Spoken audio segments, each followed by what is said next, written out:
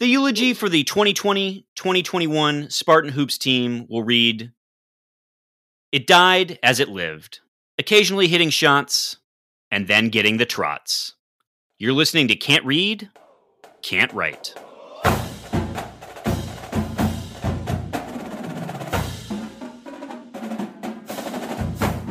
Welcome back, everyone, to another episode of Can't Read, Can't Write, the podcast that proves to Wolverines Spartans can talk. I'm Mike Jones, joined, of course, by the man who had MSU winning it all in his bracket, even after they were eliminated. Kevin Grech. Grech, how you doing? I'm a man of commitment, all right? When I say something, that's what it is. That's what it is. It's not at all that I was hoping that I could just will an entirely different plane of existence into happening. No. Would you say that was a more of a The Secret sort of ethos, or maybe a George W. Bush, I believe it in my gut kind of thing? It was if I put a big mission accomplished banner up somewhere, it will just end up being a mission accomplished, right? If you build it, they will come. But here I am looking at the bracket to keep track of this Rutgers-Houston game, and in fact, I see Michigan State 80, UCLA 86. So, yep. We will get into it for sure. Thank you, of course, for those of you who are listening in. If we could ask you this small favor, please share the pod with Spartans in your life. And of course, in addition to that small favor, a much more important favor. Seriously, people, can you please go rate, review, and subscribe to the show wherever you get podcasts? The reviews weirdly really help. And so if you could just leave a kind note, for instance, the person who said, "I'm just testing headphones right now," and left that as a review with 5 stars, we'll greatly appreciate it. Yeah, we're happy to be that headphone test. Yeah. Here's a test of your stereo. Oh, God. See, it's another 5 stars. Perfect already podcasting. Off the rails. Perfect podcasting. Of course, follow us on Twitter at Spartan_pod.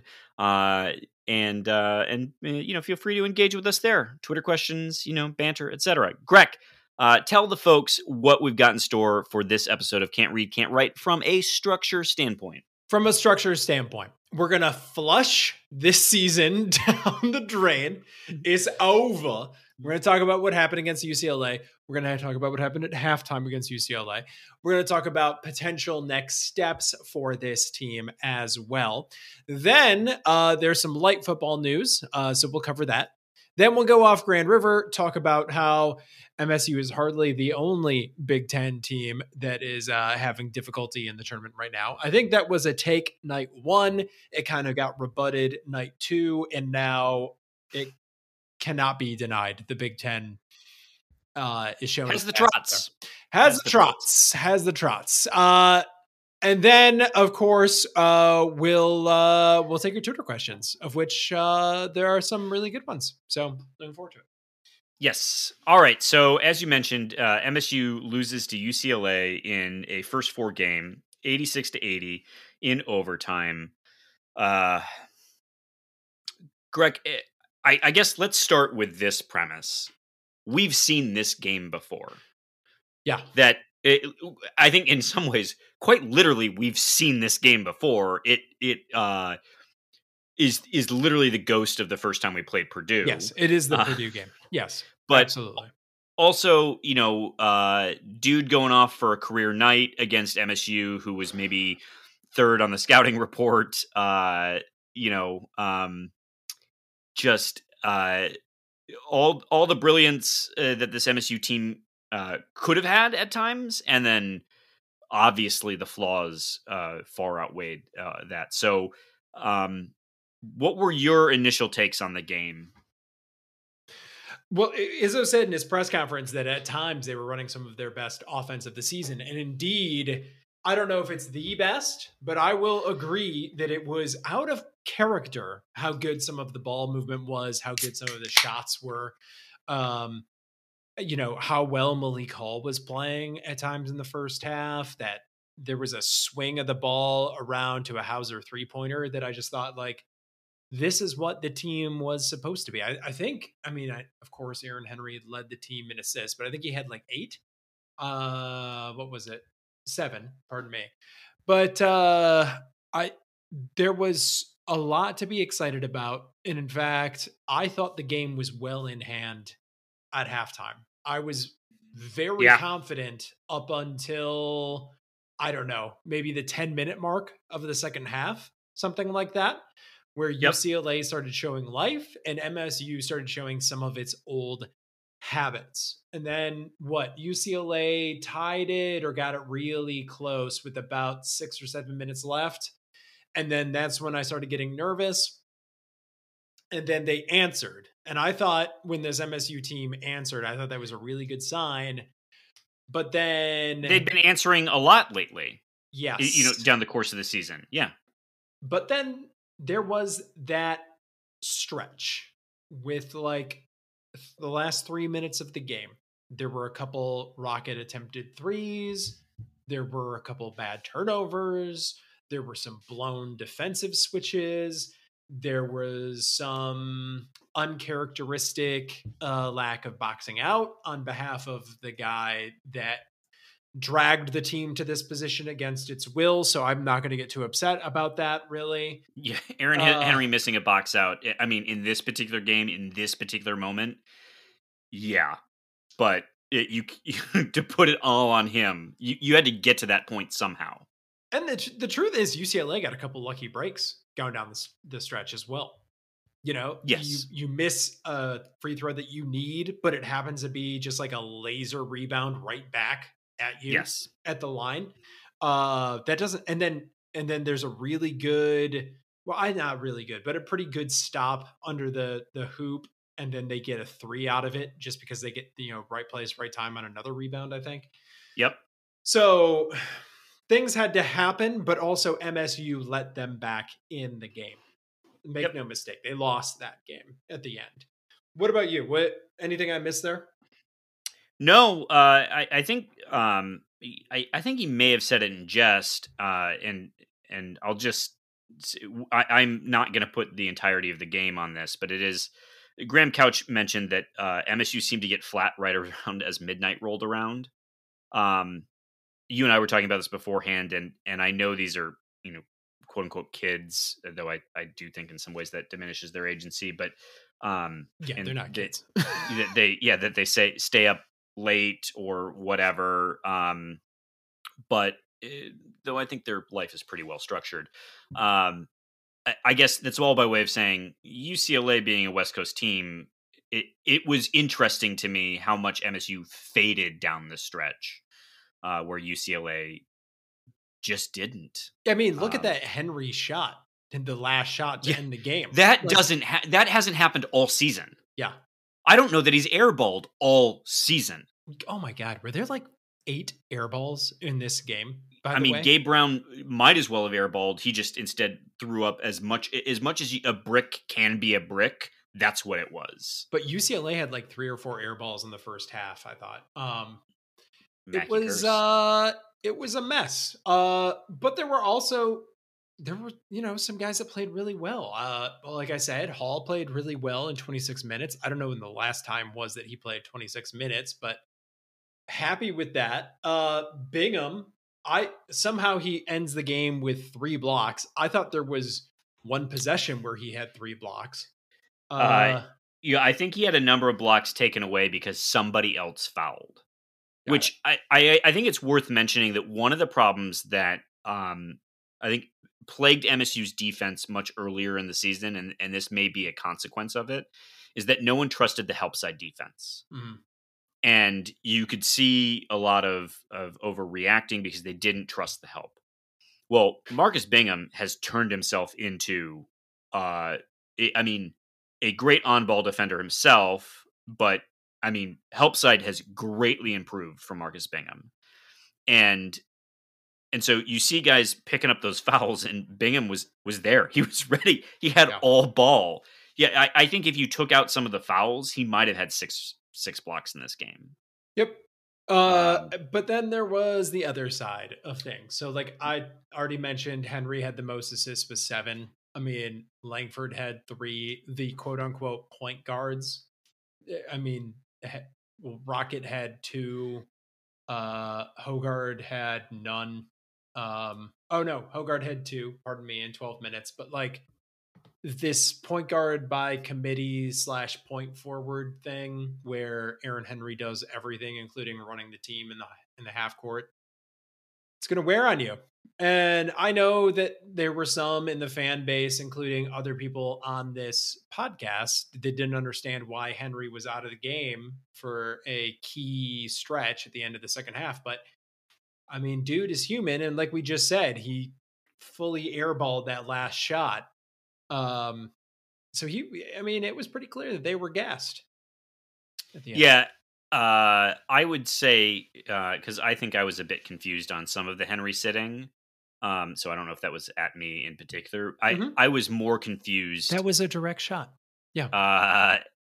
Marcus Bingham sat for stretches that I don't know how you have him sit. And so I will give a hat tip to Will Hunter for pointing out that MSU's adjusted defense when Marcus Bingham is on the court is best in the nation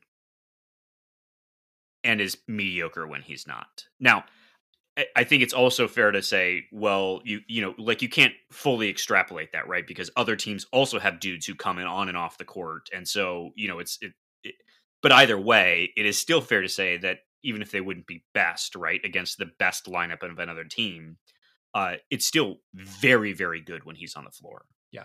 So I would point out that Bingham played the second most minutes of any game he's played all season. Sure. And had his ankle tweaked.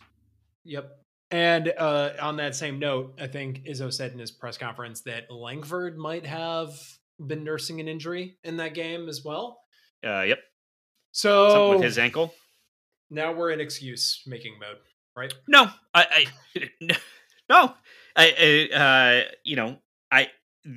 what I think is a little bit inexcusable is, it's a make or break game. There was nothing that I saw out of Marcus Bingham that indicated he needed to sit.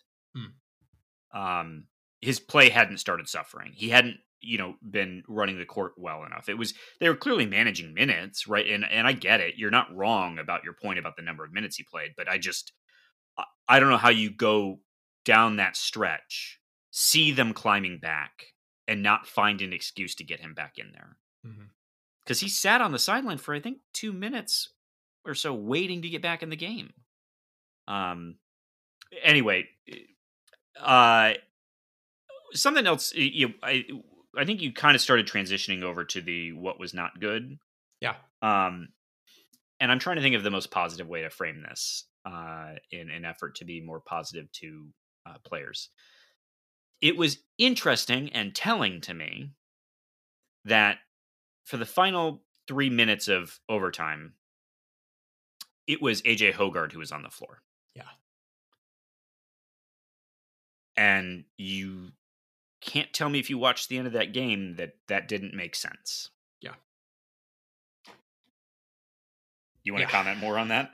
No. I think we'll comment on that when we get into the what are we doing for next year thing. Sure. Because I do want to say about AJ Hogard, he again in this game had moments where he showed things that you can be excited about. Yeah. And, so we'll talk a bit more about AJ in a few minutes, but I do think that he didn't have a terrible game. And I know everyone's on him about not everyone, but people were upset that he took a 3-pointer because he hasn't made one since like Christmas. I don't know. He can make 3-pointers. That is a thing he can do. Yeah.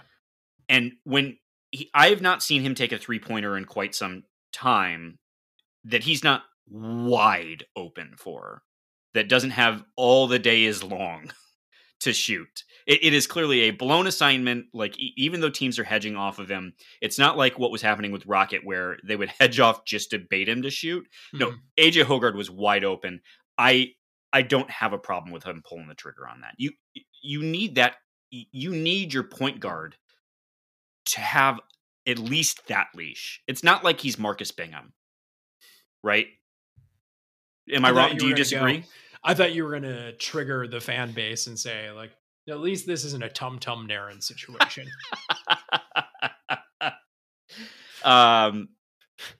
So it's a disappointing end to the season. But we made the tournament. You can feel good about how we made the tournament, I think. Yeah. And this team may not be memorable other than the next time we're on the bubble, because I think that's oftentimes when these kinds of teams become memorable. Is you're like, oh, when was the last time we were in this situation? But Aaron Henry has certainly earned himself a place in how we think about greats at MSU. Yes. And it may not be that he's the greatest or is even in the top 20 of all-time MSU players or top 25. I mean, top 25 would be really, really, really good. So, but dude dragged, to your point, this team into the tournament and said, there's no way you're not letting us in. Yeah. And so for that, he deserves a place in Spartan lore and Spartan memory. Yep. So, and that's assuming he's leaving. So, hey, he's never gonna have to buy another beer again in East Lansing. After this, getting him to the tournament, almost lost the streak. Never gonna have to buy another beer again in East Lansing. Never. I know that is your least favorite phrase. Anything else you want to say about this game? I mean, I don't know how much value there is, particularly now that we're a few days removed, in rehashing and relitigating the game. Anything else from the game in particular you want to talk about other than, the thing that is the elephant in the room? Do you want to do a call on the fake MSU BYU game that might have happened? Because I don't know if you watched any of that, but BYU didn't look great.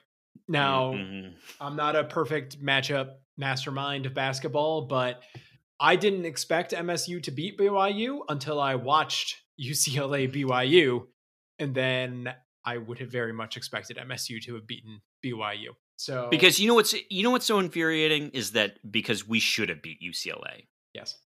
Yeah. That is. I mean, God, this team. Oh, I am happy to be looking forward again. Well, let's look back one last time before we look forward, because it needs to be discussed, especially after us be willing to take time for what happened in the Big Ten tournament with Juwan Howard, is that there is a incident going into the tunnel. I mean, I don't have to introduce it. Everyone knows about it. So some people may not. Okay. So let's just say what happened is at the end of the first half, UCLA made the longest of twos. Mm-hmm. It could not have been a longer two. And it was on a blown defensive assignment, on a blown switch, it seemed like. And it appeared to be that Gabe Brown blew his assignment. And based upon what we've heard afterwards, it appears that literal assignment was discussed. So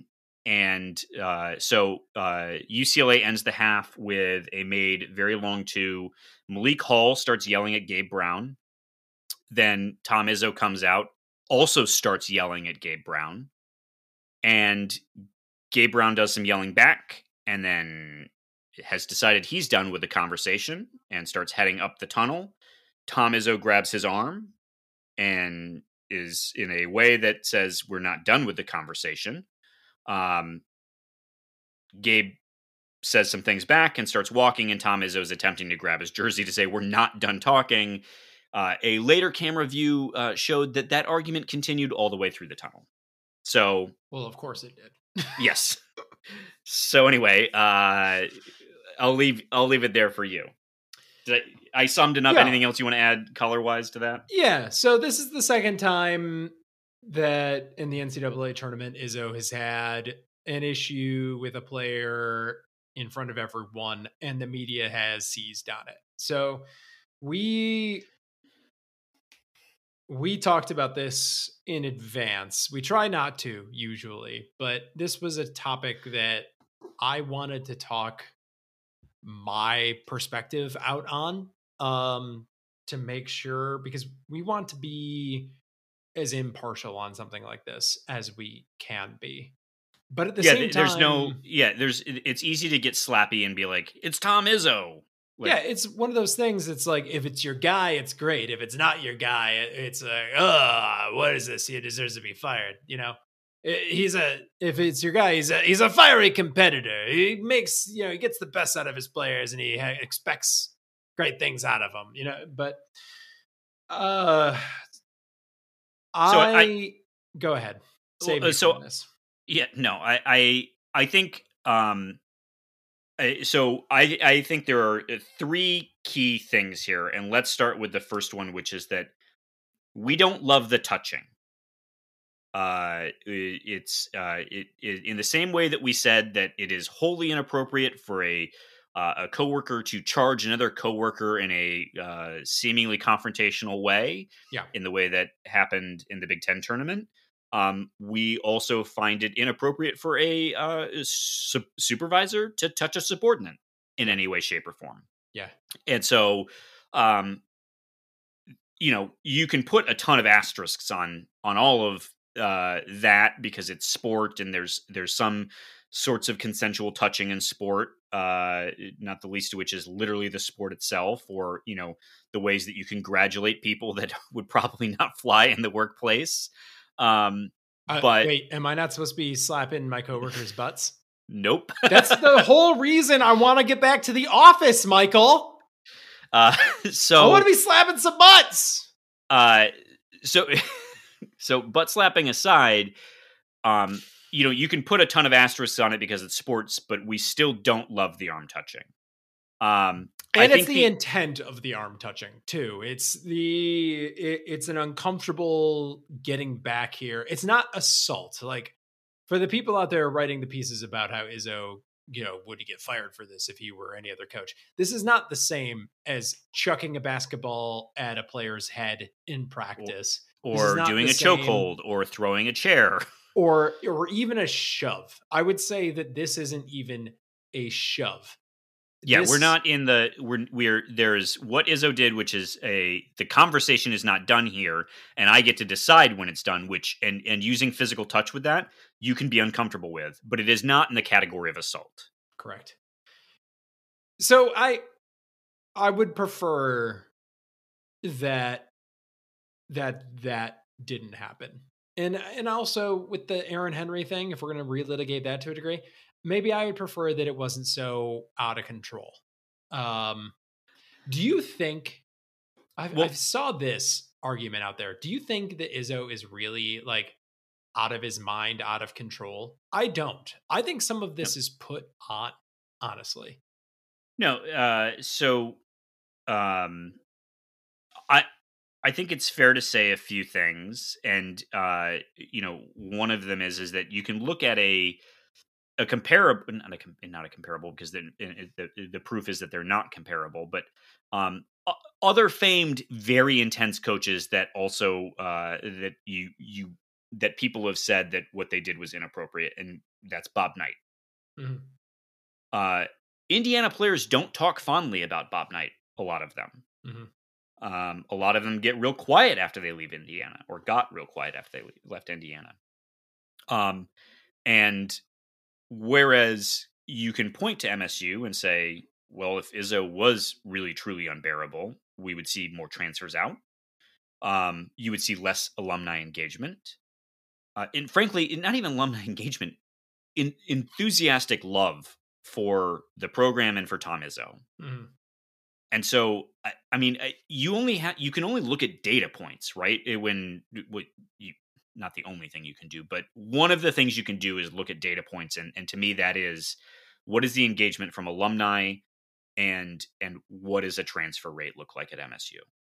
And so to suggest that Tom Izzo's out of control, or is bullying, assaultive, or somehow wholly inappropriate, That doesn't make sense. And it doesn't make sense, particularly when you combine it with the fact that he lets the press watch a lot of practice. Yeah. He lets the parents be really involved.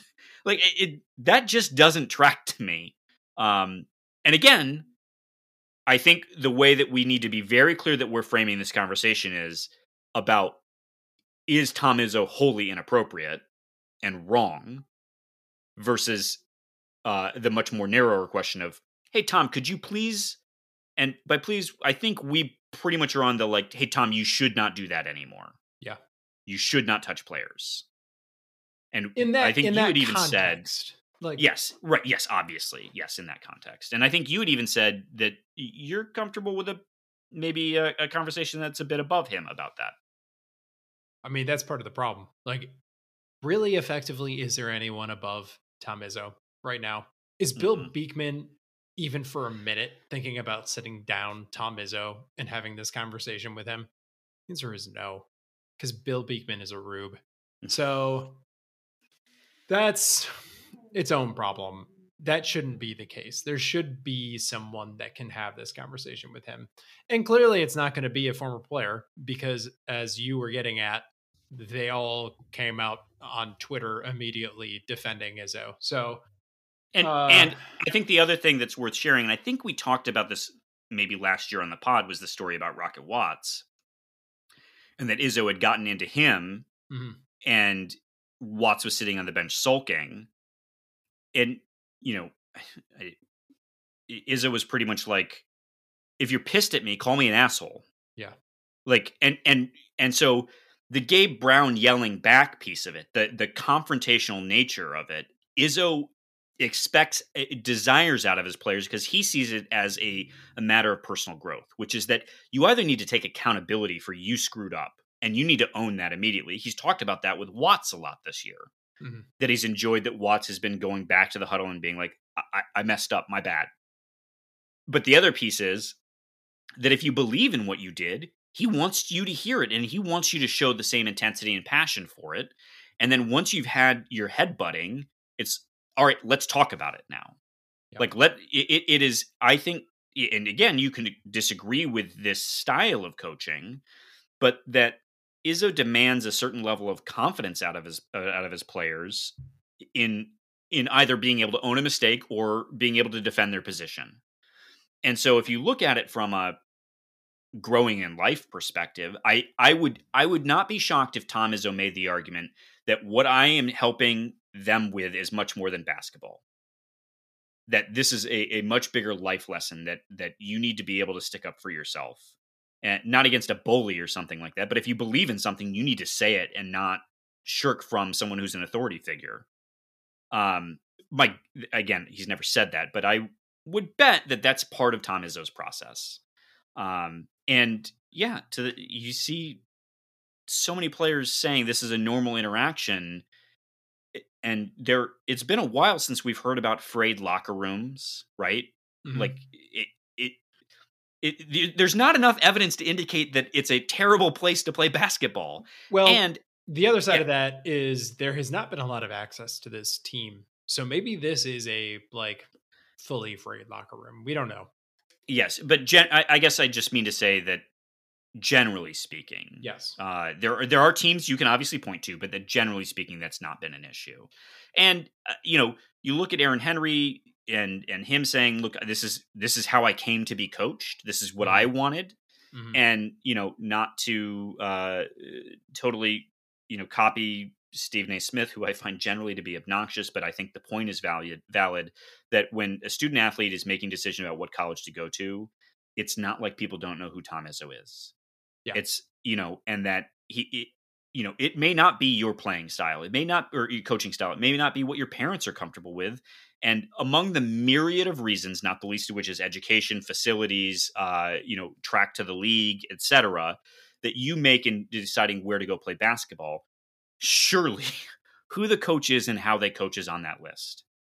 And so I am sure that there are people who have not gone to Michigan State because they didn't want to play for Tom Izzo. Yeah. And there will be more people who do not go to Michigan State because they do not want to be coached the way Izzo coaches.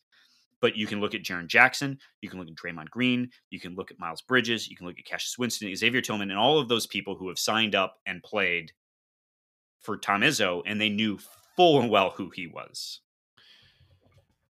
Yeah. But again, going back. Yes, we got a little far afield there. We agree that that ideally that would go away. That we don't need to have that kind of touching in 2020. And I also, some have said that like this is Izzo is Izzo.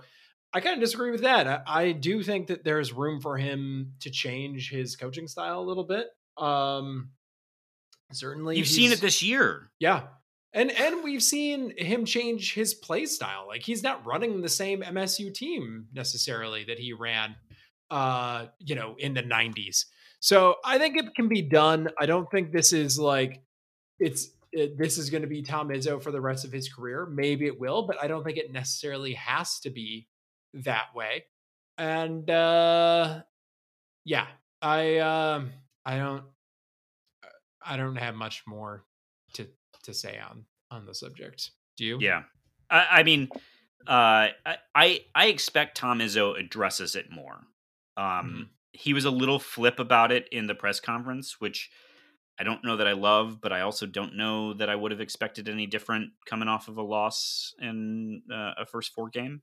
That was not what was top of mind, particularly if it really is that like this is a nothing burger as far as internally it's a nothing burger. And so, but I do expect he will have some reflection on it and we will hear something from him about it, is my guess. Yeah. But yeah, so let's turn our attention a bit to next year. I think we want to do a fuller post-mortem on this season, and there's going to be plenty of basketball news to keep our attention on this. What kind of basketball news are you expecting, Michael? So after we just talked about how there have been no significant transfers really from the program. Yeah, so if you do some math, MSU is probably fine right now. Yep.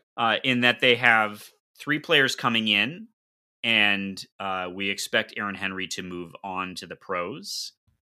Josh Langford has announced in what is probably, I assume is just poorly worded, but quote, or he said it'll be, quote, my last game for Michigan State. College game for Michigan State. College game for Michigan State, which is...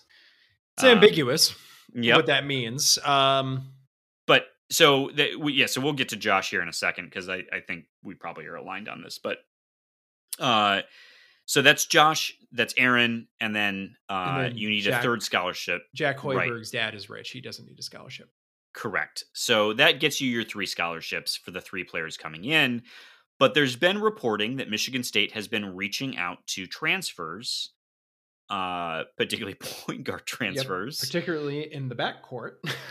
So that does leave open the question of where a 4th scholarship will be coming from. And those are only the people we've heard about.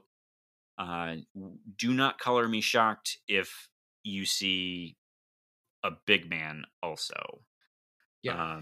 I mean, there's already been a recruit that now recruits will give reasons different than the real ones. We've already had a recruit decommit because of a perceived logjam in the front court. So even if that's a little bit true, you've got to think that the guy is actively participating in that logjam. Also see the logjam? Yes, would potentially evaluate and decide to go in another direction. So, look, I think we can spend a little bit of time. It is fair to say that if a lot of people, if most players on the team, if they enter the transfer portal, I don't know how shocked I'd be. Because you can go Foster Loyer. Yep. Not shocked. I mean, I guess he's a bit surprising that he's a captain and seemingly just loves the team and loves the environment, and so maybe happy with a condensed role. Mm-hmm. There's Rocket Watts, which I think we'll spend a minute on here in a second. Julius Marble, even though he's been getting more playing time, his dad did die over the summer. He's from Texas. I wouldn't be surprised if he wanted to be closer to home. I would not begrudge him if he wanted to be closer to home. Yep. Thomas Kithier did not play a single minute, I think, the last 3 games. No. And as far as we're aware, no injury or other outside reason for that dramatic loss in playtime. So wouldn't be surprised if Thomas Kithier wanted to make a move somewhere else. I guess I'd be a bit surprised by Hauser because, you've already transferred once. Malik Hall, I don't know. I mean, may not feel like he's getting the right amount of run considering who he's sometimes splitting time with in Joey Hauser, who's had a god-awful season, and so may want to go somewhere he can shine a little bit more. Am I missing anyone? I don't think so. No, I mean, you basically went down the roster there. I would be a little bit surprised. I mean, maybe you could say Sissoko. Maybe Sissoko or his family look at his progression from the year and decide that they're not interested in that. I don't know. Yeah. So either way, it sounds like MSU is at least anticipating a transfer. Yeah.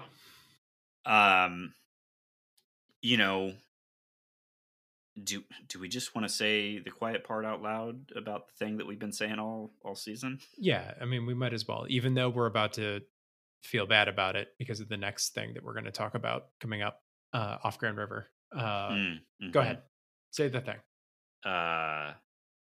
Rocket Watts? Oh my God, you monster! He's an amateur athlete. You can't just advocate for people to leave the team. God, Michael. God, you're so bad. I think we've seen. I'm him getting benched in overtime was so telling, and the part of it that was so infuriating. I don't have a problem with missed shots, generally speaking. I don't. Like it is certainly not the moment you're hoping for, the euphoria that comes with making a clutch shot, but I don't have a problem with missing a shot. What I do have a problem with is when you run some ISO bullshit because you clear everyone out so that you want to play some hero ball when you need to be playing team basketball. That is what I have a problem with. And that is something we've seen Rocket Watts do time and time and time again. And it's always in big moments. So there's no coming back to the huddle and saying, my bad, because it's too late. I almost wouldn't mind him playing hero ball if he cleared everyone out and tried to take it to the hoop and either. But he doesn't. No. It's always everyone knows his crossover now. Everyone knows his crossover. To step back Jay out of a crossover every time. It's because the crossover is what used to get him to the lane. Like he has a great crossover, but that's all he has. Mm-hmm. There's no other move. And so, it's like, dude, great. You can create the space for your 24% 3-point shot. Come on, man.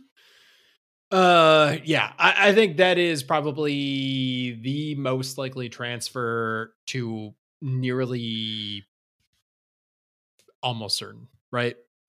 Like I would be way more surprised if we saw Rocket Watts again in an MSU uniform than if we didn't. But Tom Izzo is not a Mel Tucker.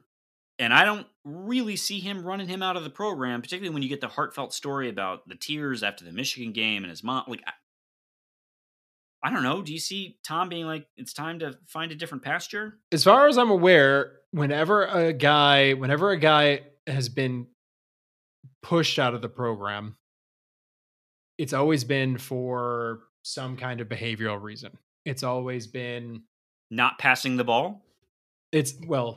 Corey Lucius, as I made reference last week, and no one got it. With his dribbling between his legs, he had to go after that.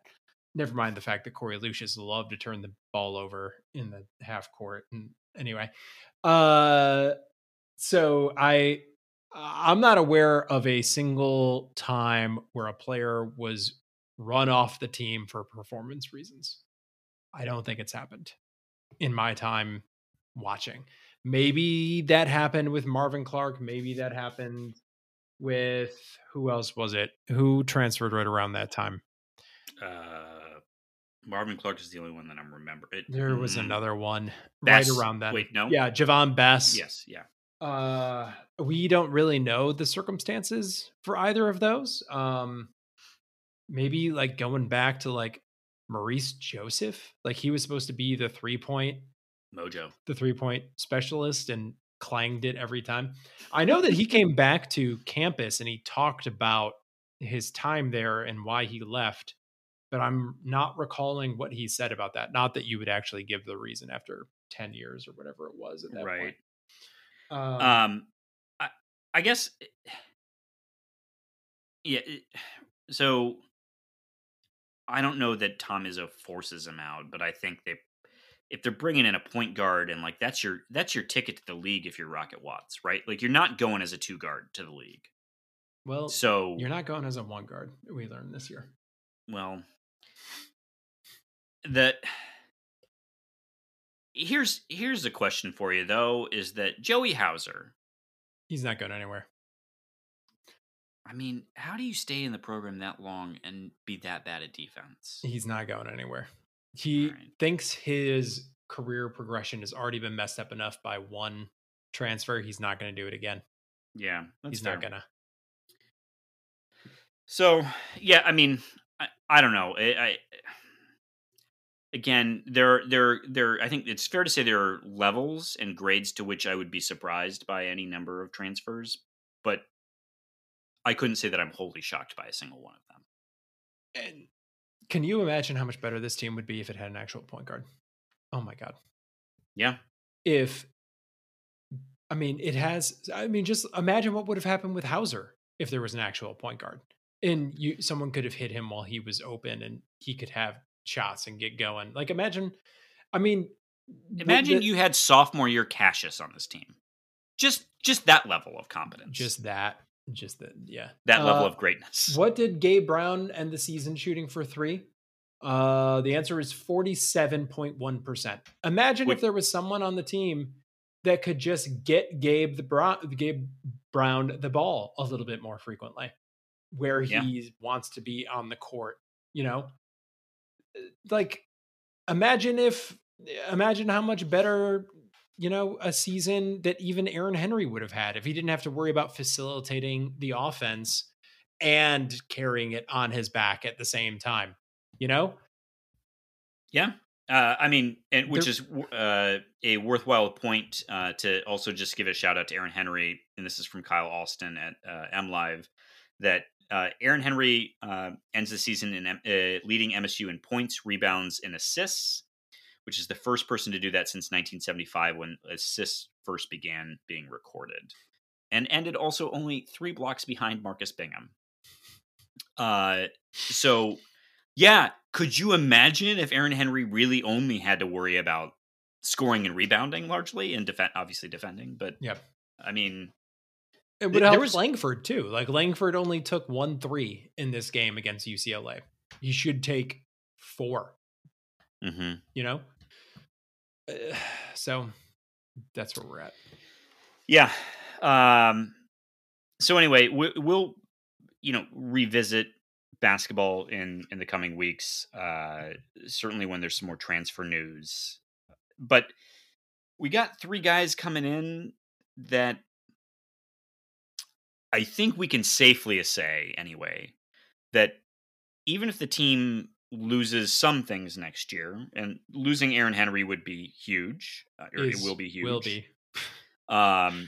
Josh Langford, to a degree, is also a big loss. Yeah. If you lose Rocket, at times, that's pretty good defense you're losing.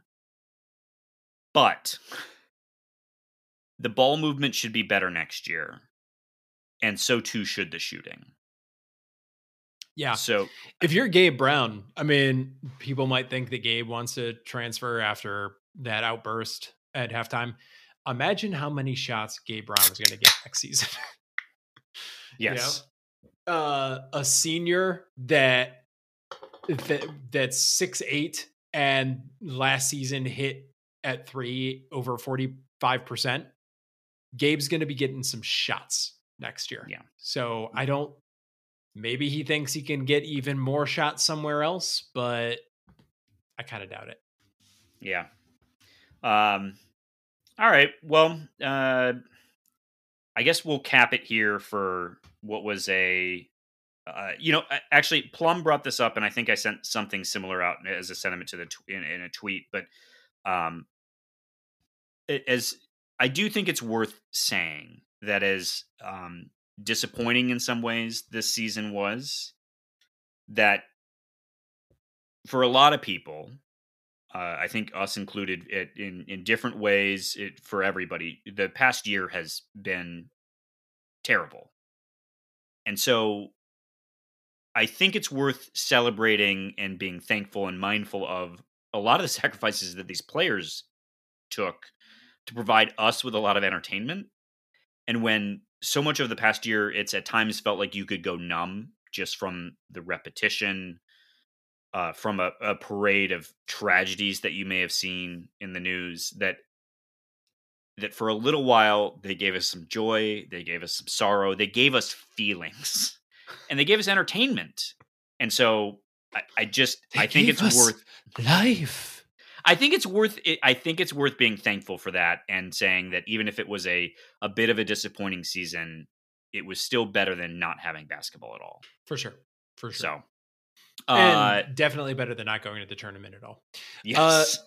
Real quick, let's just acknowledge spring football is very nearly here. Tuesday. Up. And it sounds like they are going to do, so there's already been Spartan Football All Access, but it sounds like they're going to try some kind of self-produced Hard Knocks-ish kind of ripoff thing that I think is kind of suspect sounding because it's not really Hard Knocks if you produce it for yourself. But here's the thing. I think this is really smart. There's no reason that they shouldn't be doing a ton of digital content. Sure. Around spring ball. Yep. I mean, it is great from a recruiting standpoint. It's as you're trying to fill and sell tickets for the next year. I think that's really smart. Yep. Like you're building a brand. It's almost foolish that you wouldn't do this every year. And you get to see Mel Tucker in his element instead of standing at a podium. Did you see the preview of like the first little clip that they released? I did, yes. Yeah, Mel Tucker coming, shirt unbuttoned. Yep. Like clearly this was made for TV. Yes. He's like, oh, it's casual Friday. Yep. And then he, talks to a couple of players. Yeah, has a real rapport with the guys. Yeah, no, I completely agree with you. It's going to create a ton of digital content. They probably don't care how many people actually watch it on Big Ten Network or Fox Sports or YouTube or wherever it actually ends up getting released. But what's important is that it'll be on the gram. It'll be on Twitter. It'll be in, where it's for recruits are seeing it. That's what's important. Yeah. So I'm excited for it. It'll provide us with things to talk about. And look, let's not kid ourselves. This is actually a spring football of great consequence for the program. Yeah, it's huge. So I'm psyched for football to be back. We have a lot of unknowns in front of us, but not in the way that like a D'Antonio unknown of like, oh shit, this quarterback who's really good just graduated and we don't know anything about who's behind him. We have a transfer in. We've seen some of the backup quarterback. Like there's some really compelling storylines and interest here, and they're better unknowns than I think we're used to, is I guess how I would phrase it. And we look forward to covering them all summer. Yes. So let's go off Grand River, but first to my man Brandon Sands. Yes. Because guys, I don't know, set your Google News alerts to mortgage rates. You know what's going to happen? You know what you're going to see? They're going to stay historically low, but maybe not forever. So what you got to do is you got to call my guy, Brandon Sands. He's got a consultative approach. Dude's closed over 10,000 loans. Can you even like count to 10,000? Doubt. Heavy doubt. 1, And 2, he works at Guaranteed 3, Rate. One of the 4. what? Are you going to 10,000? Go. Go. Yeah. That's the rest of the podcast, guys. We're counting to 10,000. One loan, 2 loan, 3 loan. No. Anyway, what's important? If you've got a mortgage rate that's 4% or higher, you're an idiot. Fix it now. Call Brandon Sands or go to rate.com/Brandon Sands. That's Brandon with an E, Sands with a Z. Fix it. You're an embarrassment to yourself. You're an embarrassment to your father. You're an embarrassment to your God if your mortgage rate is higher than 4%. So fix it now with Brandon Sands. Rate.com/Brandon Sands. Brandon with an E, Sands with a Z. And all right.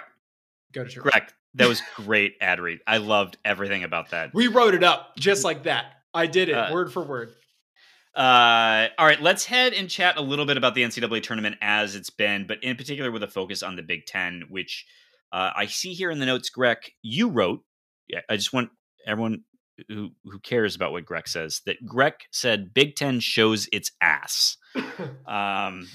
So Illinois is out with a loss to number 8, Loyola Chicago. Purdue is out with a loss to the Mean Green North Texas school at seed 13. Wisconsin is out with a loss to 1 seed Baylor, which, I mean, you can't beat up on Wisconsin for that. And also, this is live. Did Rutger pull it out? Yeah, well, they lost to Houston. Oh. And I'm told in excruciating fashion, but I don't know what that is because we're live recording. They lost the S again. Rutger is back to Rutger. Yeah. So, hey, America, here's your best team or your best conference in college basketball, huh? Rough. Bad. I think it's worth mentioning that. We didn't even mention Ohio State to Oral Roberts. I mean, that is the madness of March that kicked it all off. And Michigan State is out. And I just would point out that how good can your conference be when several of these teams have lost to Michigan State, which you can punch down at Michigan State if you want, but then you got to take a real look in the mirror about how good your school is. Yeah. So, I mean, I think Rutger losing to a 2-seed Houston is not insane. And likewise, Wisconsin to Baylor, although that was not really ever in doubt. But Purdue, Illinois, and Ohio State are all embarrassing. In fact, those are 3 of the 5 biggest upsets of the entire tournament. I'm guessing off the top of my head. I'm just putting 2 more in there because I can't name what they are. Well, Virginia lost to a 16. That's several years ago. Oh, I thought you were talking like historically. No, I'm talking about this year. Oh, sure. Yes. I'm talking about this one, Michael. So yeah, Big Ten not doing great. I guess that leaves us. I can't root for any of the other Big Ten teams. I don't mind in Iowa. Why not? I mean, I spent a lot of time making fun of Maryland, but what, other than the fact that I get so mad when I see DeMarc George, I get so mad. That's for you, Dan Hilpepper. Yeah, no, I mean, I guess, Maryland's fine. Fran, I just have a hard time with. And Luka. That Luka makes me so mad. Where are you on watching a game from the tournament? Like, we haven't talked about this, the tournament itself. What do you think? How strictly do you root for your bracket when you're watching the games, actually? I always root for chaos. Yes, this is the right answer. Yeah, I mean, it doesn't matter what my bracket says. Am I going to root for a 16 seed? Every time. Mm-hmm. Mm-hmm. Ohio, I don't know if they're still in. I'm all in on Ohio. Yeah, great. You're a Bobcat now. Yeah, like I sort of my general rule of thumb when it comes to rooting interests is, with the exception of Ohio State, if you have state in your name, I'm probably a fan. With an adjacency to A&M, But yeah, like I'll take the underdog every time. What do we think about Illinois losing to Loyola and Texas losing to another purple Texas Christian school that isn't TCU? Like, those are great storylines about like a small school in the state going out and beating the flagship institution or one of the flagship institutions from the state. Like, oh my God. I loved that while I was watching the Mean Green take out Texas and while I was watching the Ramblers. Yeah, I'm a rambling man now. Mean Green took out Purdue. Or pardon me, the purple whatever people Purple eaters. Texans. Yeah. The Purple Texans. Although I did also watch that Purdue game and they did not look good. Like Purdue was desperate down the stretch. Like Texas won that game. Texas Northern. Yeah. Northern Texas. I'm sorry. The Mean Green. I apologize, you guys. North Texas. That's the one.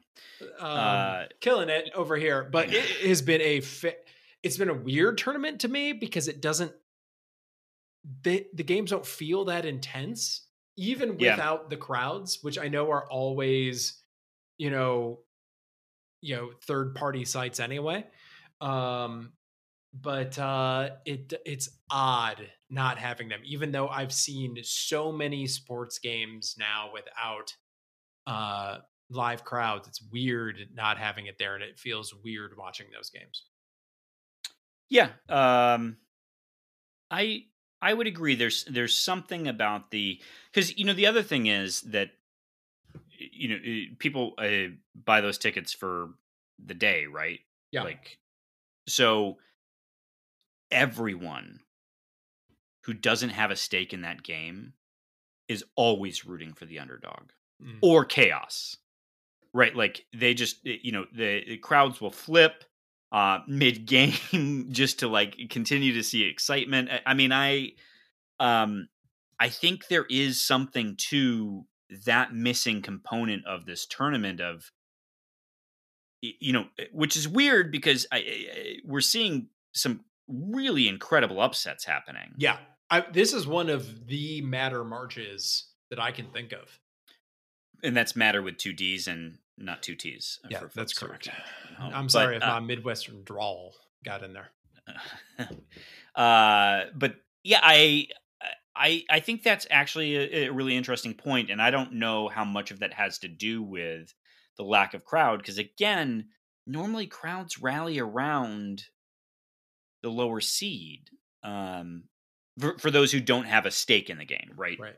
Yeah. So, Kansas is always going to have their stupid contingent, but everyone else in that gym is probably rooting for whoever's not Kansas. I mean, everyone in the gym at Mackey was rooting for MSU, and it didn't matter. So the other thing that I love watching is a game at Assembly Hall, knowing that the NCAA tournament is happening in Bloomington, and IU basketball fans have to deal with the fact that IU's not in it.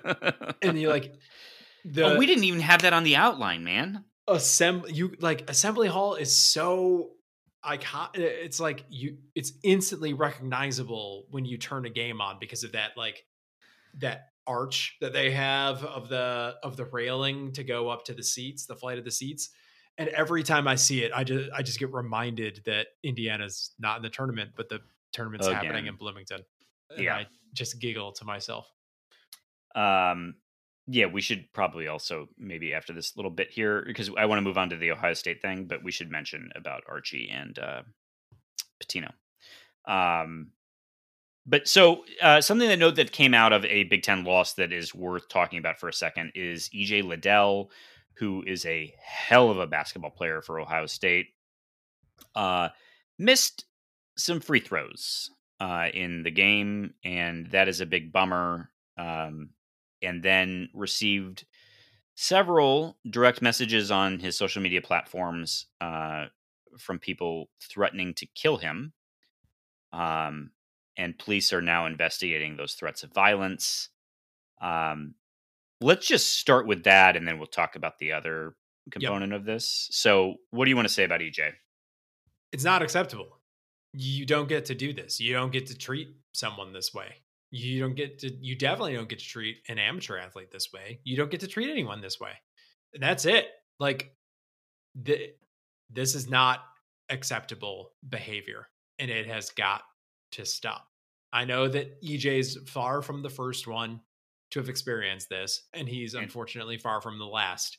But do not engage in this behavior. Do not condone this behavior. This is unacceptable, and it has to stop. Is there anything else that you want to add to that? No, and I think I think the more interesting place to have the conversation though is because so Rocket Watts retweeted EJ Liddell's tweet where he shared the messages he was getting, which was I mean, God, like my heart just hurts for the guy.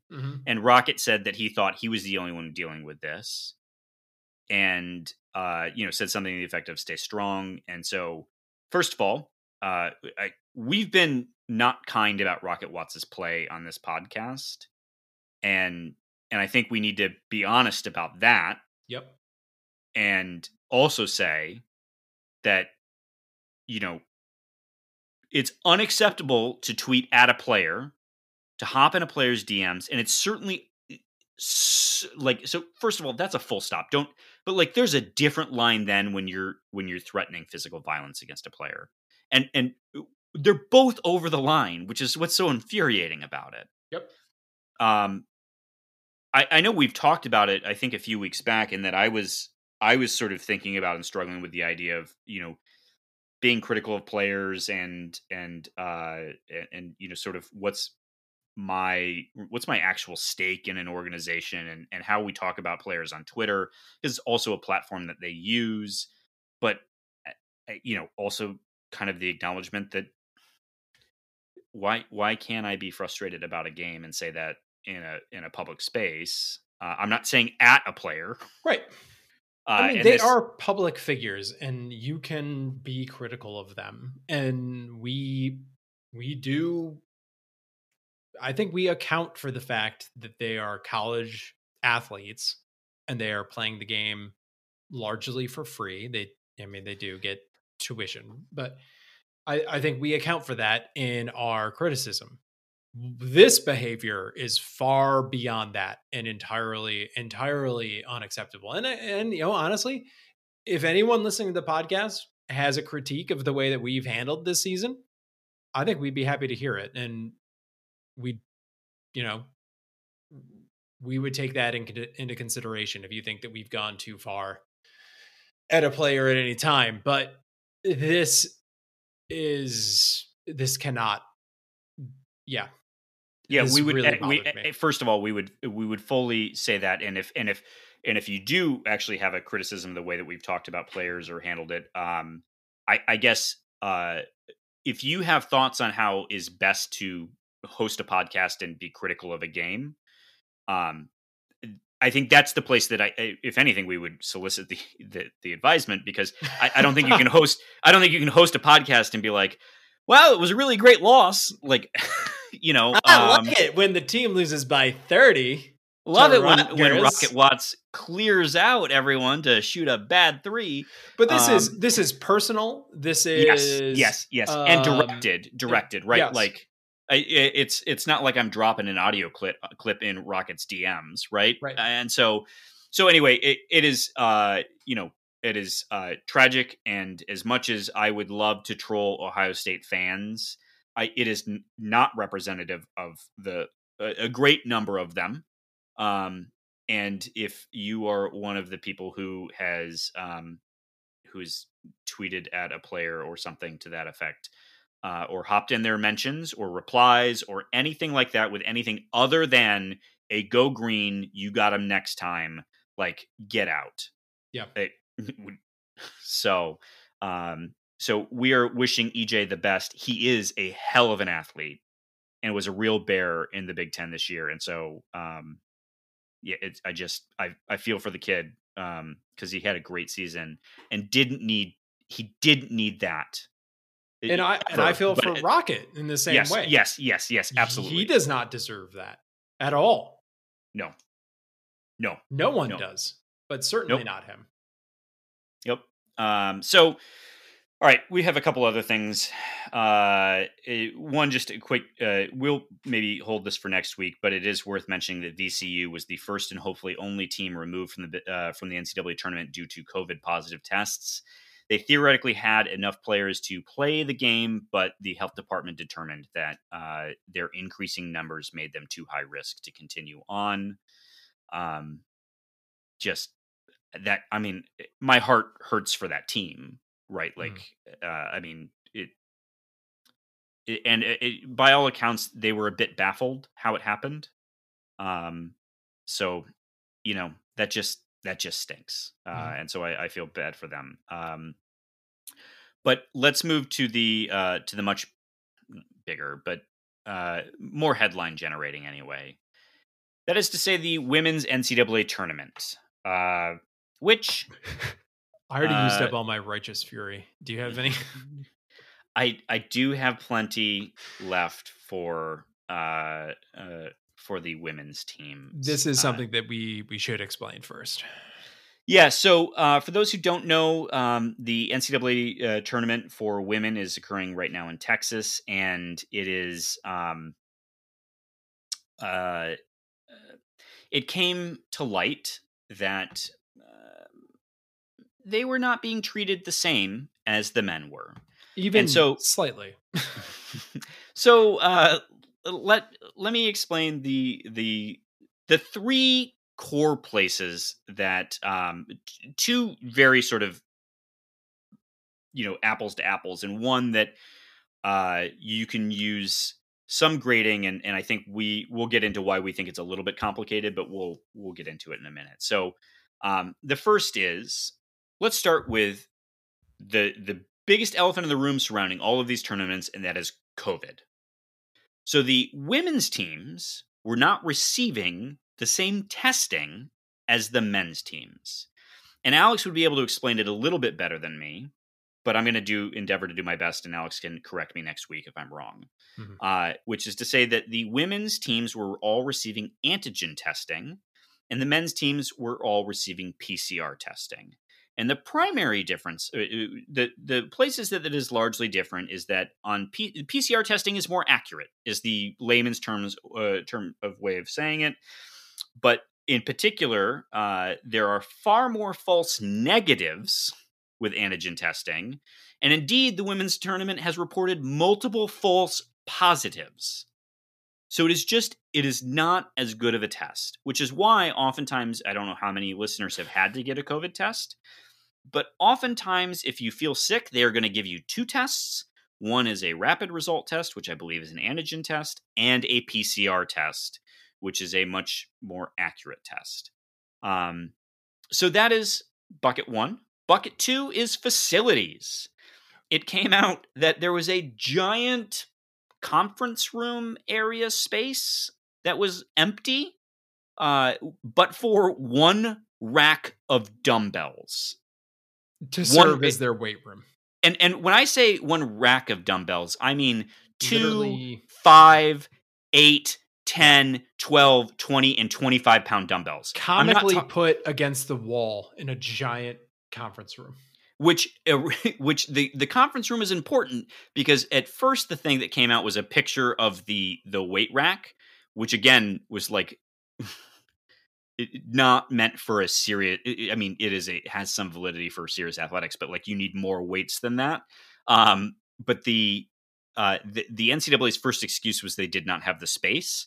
So someone tweeted out the video, which is that it was sitting comically in a giant empty conference room that was all for the NCAA. And of course, the men have plenty of weight facilities. Oh, a beautiful gym. Yes. And then the last space, and then Greg, I'm going to turn it to you for comment. Because I've been saving up my righteous fury, so we're good to go. I got it. Yeah. So the last space is as it relates to family, and in particular, children. So I think we grade this in a gray area because we don't want to make the assumption that women should be, or always are, or whatever, the primary parent for a child. That it feels wrong to assume that they're the primary caregiver, though I think statistically you can bear some things out on that front. Yeah, I don't care to let the NCAA off the hook. Yes. So that we can make some kind of informed societal argument. Yeah. Because there are realities for some of these women. So the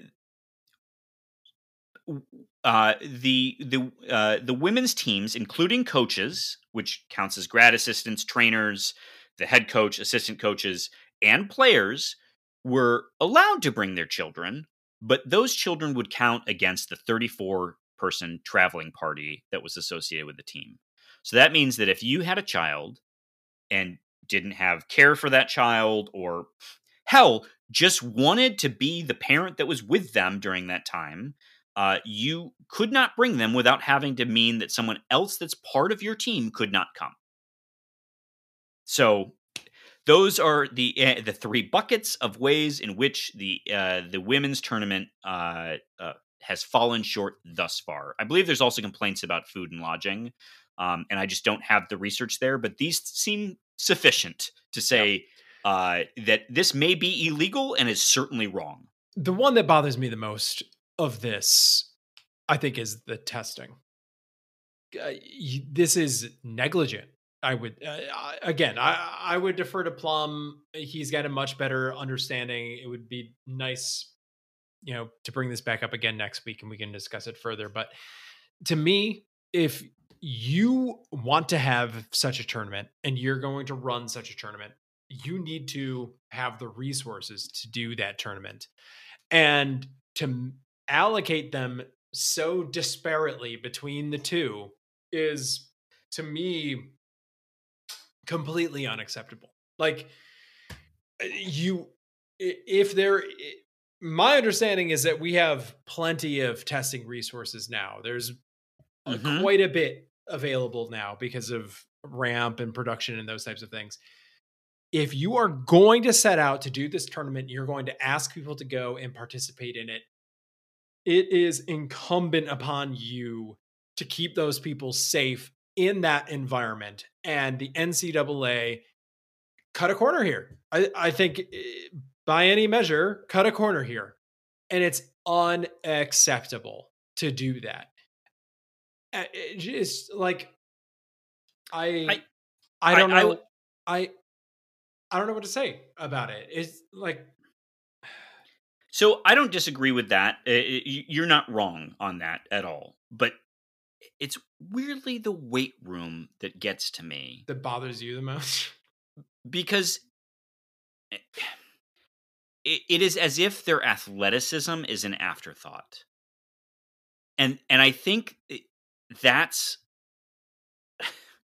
like, you could say, all right, these are run kind of by 2 different wings of the NCAA, and one chose one kind of testing, one chose another, and that is wrong and screwed up, and it absolutely. But missing on the weights is as if that women don't train as hard or as intensely as other athletes, and it's some built-in assumptions about who they are and what their skill set is. And not to mention that from just a health and safety standpoint, that their need to train with weights and machines and is literally important to being able to not only perform at their peak, but also just to stave off injury. So, but it is the glossing over that as if because they're women, they only need some 2-pound dumbbells is just so insulting. And that to me is like the deepest cut of sexism that is inescapable in this, for a venture that I believe earns them some dollars. It's not a $0 event they're hosting down there. Which also, though, I do want to say very clearly, it doesn't matter if it's they don't need to make as much money as the men for them to warrant equal treatment. So anyway, it's embarrassing. It's absolutely embarrassing for the NCAA. And I think the person who's running the women's tournament needs to resign. Yes. Yeah. So, yeah. All right. Do you want to talk about not NCAA property before we go? Do you want to just acknowledge it?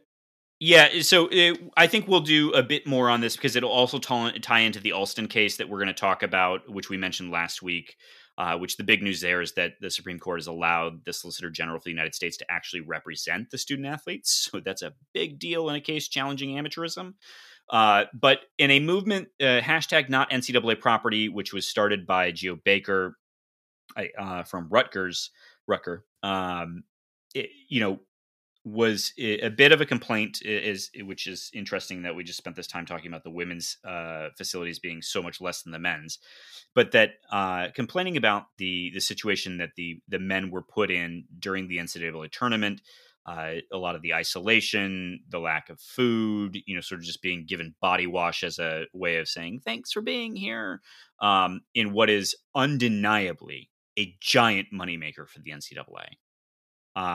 And so there is a lot of players are speaking out about their inequitable treatment, and Geo Baker points to things like a music student on a music scholarship can sell an album.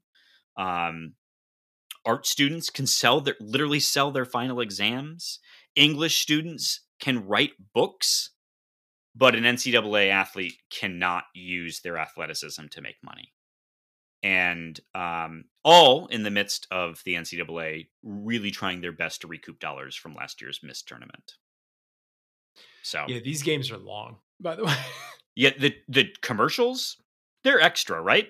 They're long. Something to keep an eye on.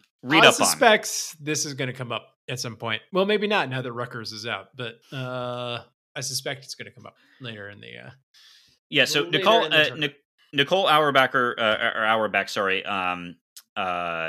The Athletic, had a nice article on the not NCAA property. If anyone's looking for a primer on it, but again, this will come up again, and we will be talking about amateurism through the summer, which I know everyone loves our deep dives.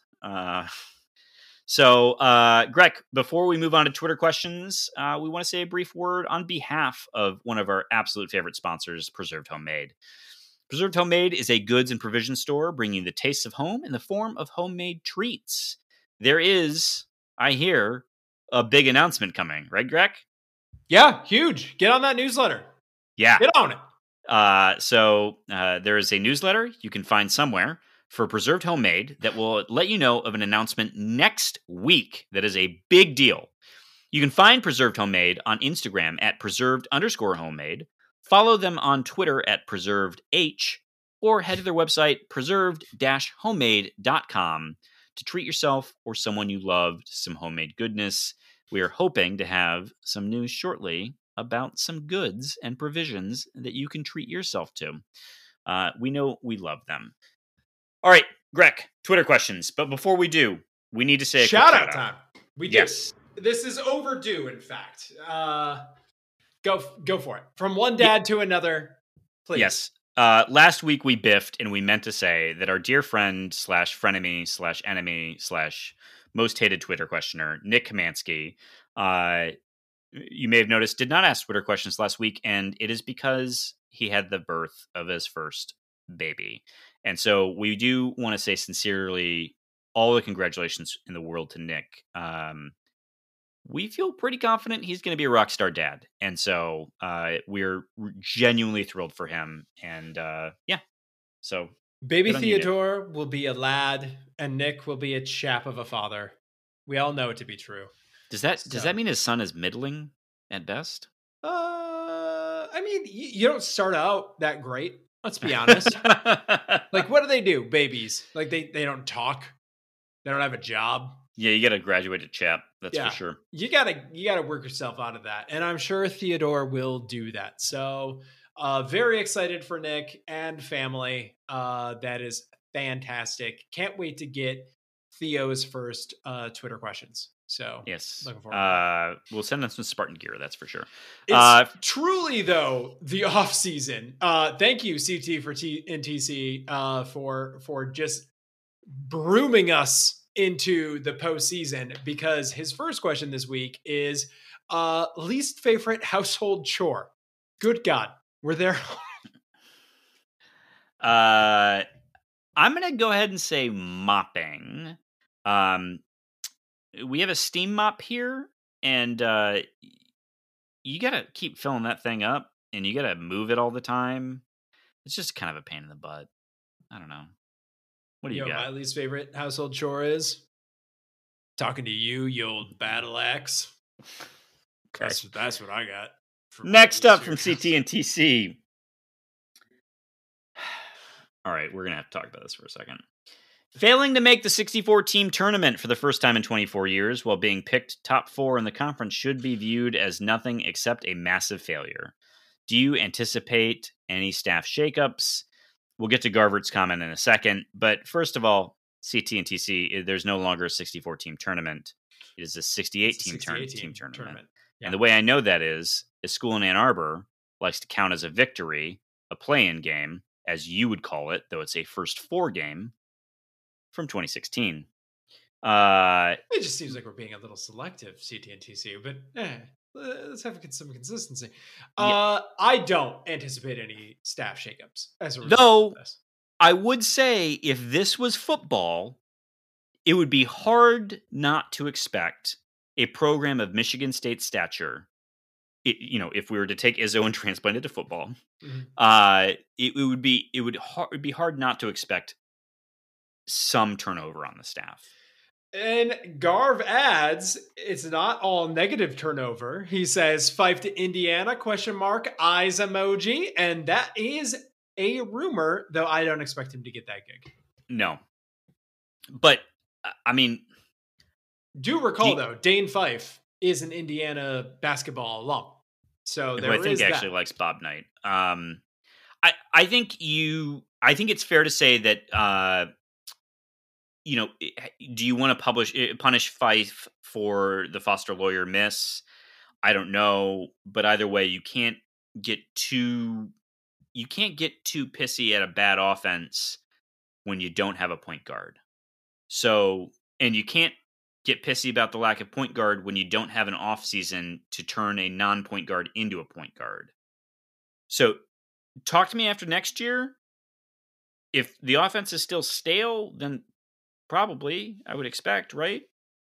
The thing about this that bothers me a little bit is that it pretends that the team hasn't been really good for the last 3 years with this staff. Like, no one bats 1,000. Hold on, Greg. What was different about the staff that took Michigan State to the Rose Bowl, the Cotton Bowl, and the college football playoff that was substantially different than the back half of the D'Antonio years? Well, I think we talked about this on the pod, and it's a fairish point, but that's all I wanted. Moving on. No, say your piece. Say your piece. No, I don't want to. All right, great. Next up, CT and TC, going through the roster. Who do you think will be on the team next year? Well, we covered this already. I think we know probably at least 1 or 2 or 3 or 4 of these guys are not. Give me this. This is how I'll augment CT and TC's question. How many transfers do you think they're going to be? Oh, I thought you were going to ask who are you certain's on the team next year, or who are you most certain's on the team next year? I don't think there's that many of those, so I think that's tough to do, and I think that's something we'll discuss. But for now, because this could happen at any time, how many transfers do you think they're going to be? I think less than you think. I think two. I think two is exactly what I was going to say as well.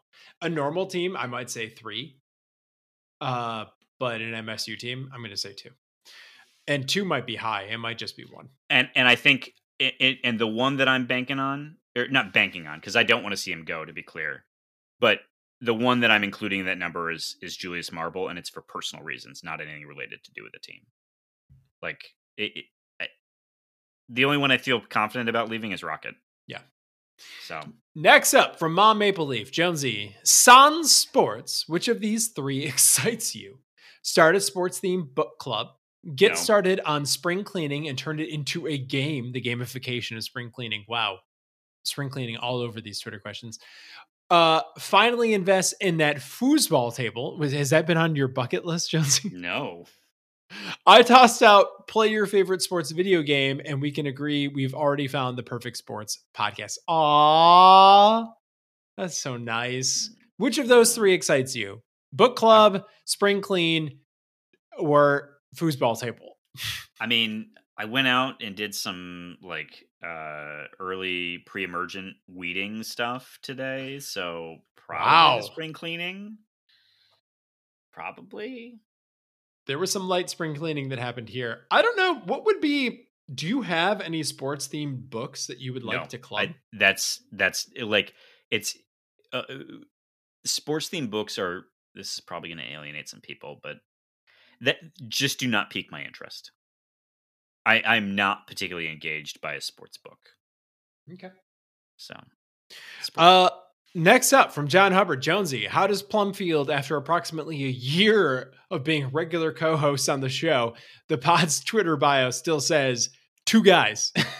I do think it was like literally a year ago last week that Plum probably joined. You were off 1 week. Mm-hmm. Mm-hmm. Well, we saw this question and we decided Alex couldn't be here anymore. Yep. Thank you for pointing it out to us, John. We said, Alex, that's the Twitter bio. And he cried and it was uncomfortable, but ultimately I think he understands. And Yali was there to help soothe them, so it's fine. Mm-hmm. Greg, how many times have you watched the Snyder Cut so far? We talked about this, not knowing that this question would come up. I have not. So for those that are uninitiated, not Batman versus Superman, but the Justice League film has been recut for HBO Max in its 5-hour, as the director originally intended, form. 4 hours. 4 hours. So it's like, what, 6 40-minute parts? Is that what it is? Who knows? It's so dumb. Another member of the podcast actually has started watching it. I have not. What do you got, Jonesy? I got 2 hours, 15 minutes or so in last night. I would say, so I was at first annoyed that the aspect ratio was 4:3, which for those who don't know, because I didn't know until it was glaring, because they send you a little note that this is in 4:3 to support the director's vision, which is just so pretentious off the jump. But because of IMAX. IMAX is in that aspect ratio. But what it really looks like is you're looking on a box screen TV instead of, I'm here watching because I can't get buy-in from other members of my household to watch this stuff. So I'm watching on my phone. So it's just a lot of black border. I would say though, it is.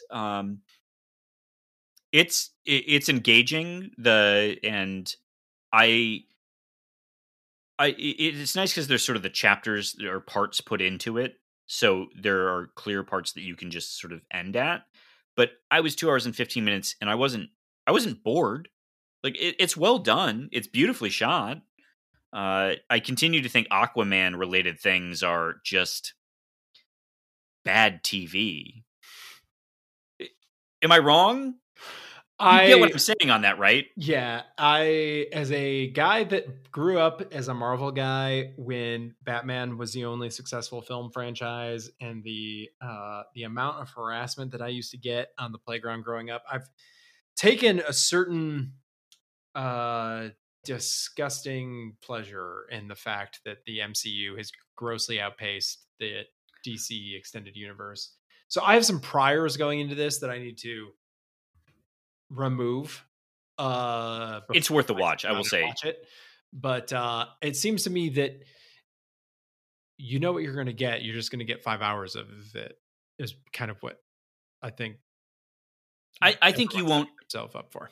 Yeah, I don't think you'll have I think you will enjoy watching it. I do go back to Entourage had a whole thing about playing Aquaman, and that it was a flop.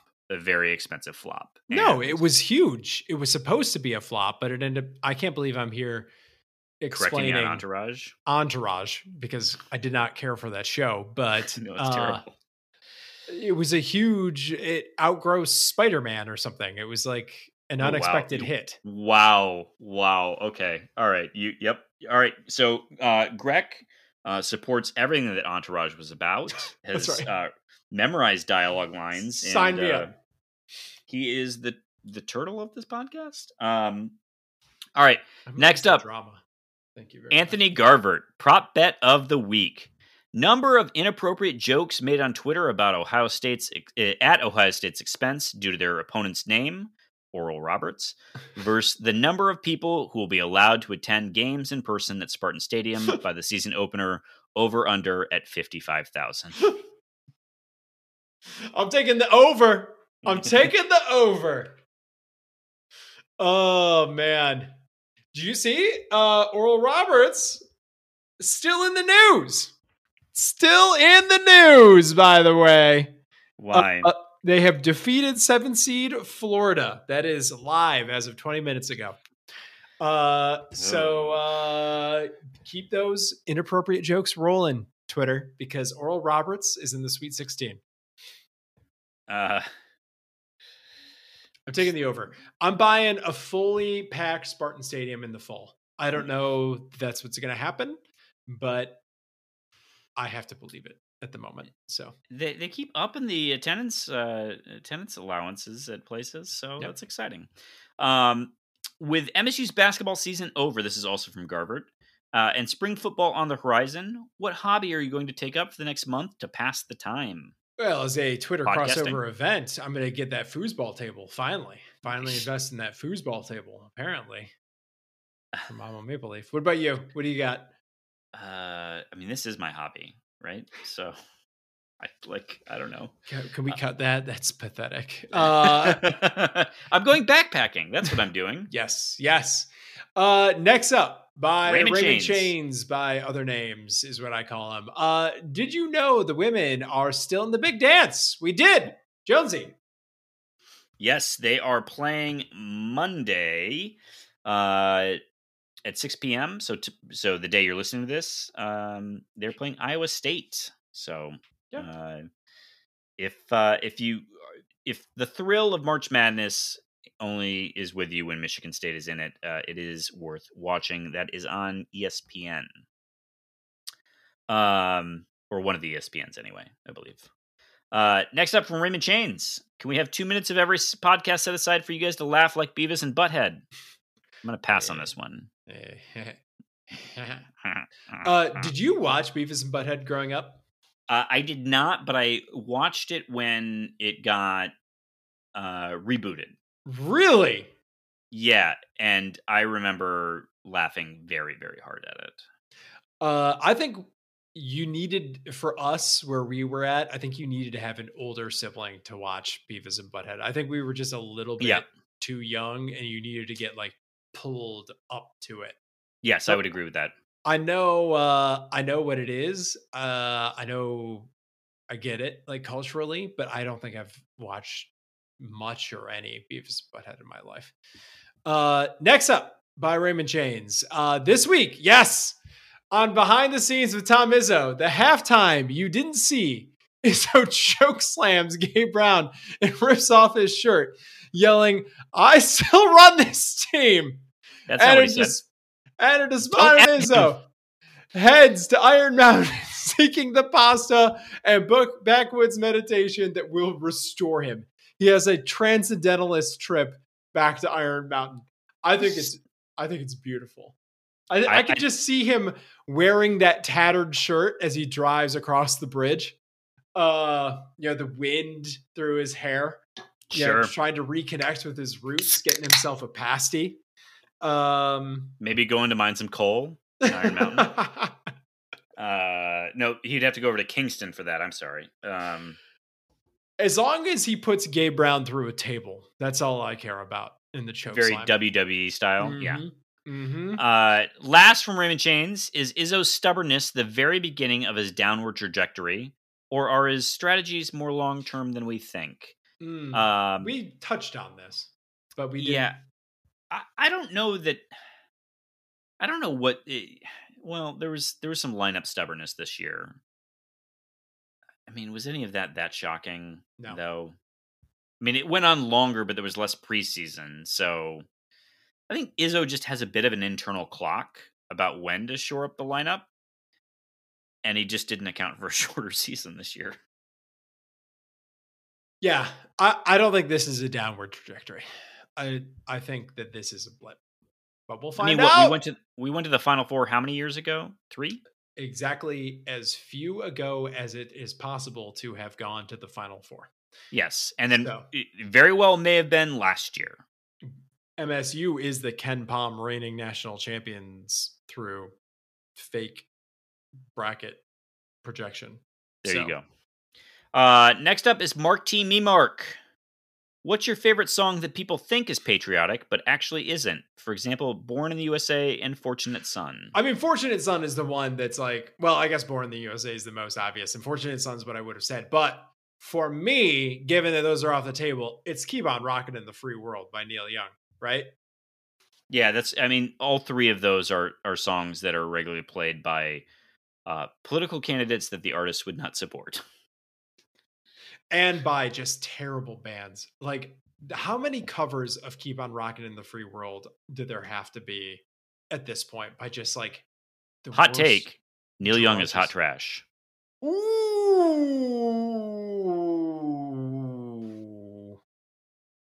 He straight up ruined a Pearl Jam concert for me.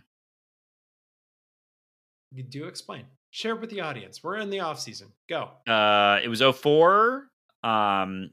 I saw Pearl Jam in Grand Rapids one night, and then the next night in Toledo, they were playing with Death Cab as part of a concert series that was raising money for... Death Cab didn't ruin the show? Don't even start with me. They're great. God. And so... Bad take. Anyway, this is right after Transatlanticism came out by Death Cab 2. It was amazing. Anyway, so Neil Young and Peter Frampton showed up. Oh, now I do have interest in this. Yeah. Continue. Showed up in Toledo. And so at some point in time, both of them make their way on stage. Eddie Vedder goes backstage forever as Neil Young proceeds to do a 20-minute version of Rockin' in the Free World, wherein he sounds definitely drunk, and so engrossed with himself that at one point in time, the bassist Mike McCready had to say, "By the way, Peter Frampton is here." Like, that's how about Neil Young was, that at a Pearl Jam concert with Death Cab to raise money for John Kerry, he had to be interrupted to say that Peter Frampton also was there. I cannot stand Neil Young's voice.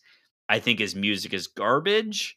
And I think Crosby, Stills, and Nash was better before Young was added. Okay. Well, we'll do a group listen to some Crazy Horse in the non-conference season. So that's it. Jonesy, other than getting it wrong on Neil Young, that no one cares about all of that garbage. What do you think on the season? Any closing statements? We were wrong. We had a lot of reason to be optimistic, but the most obvious thing should have been right there in front of us. And I was not that wrong about this, by the way. Whatever. I didn't expect this team to beat BYU. Continue, though. No, I'm talking like beginning of the season. Oh yeah, definitely we were wrong then. Yes. And you know what? That's okay. It is worth remembering how good we've had it at Michigan State. And you're going to have years like this, and the streak was kept alive, and that's all that matters sometimes. And so until next time, Greg, go green. Good luck exploring the infinite abyss, Michael Jones. Death Cab blows.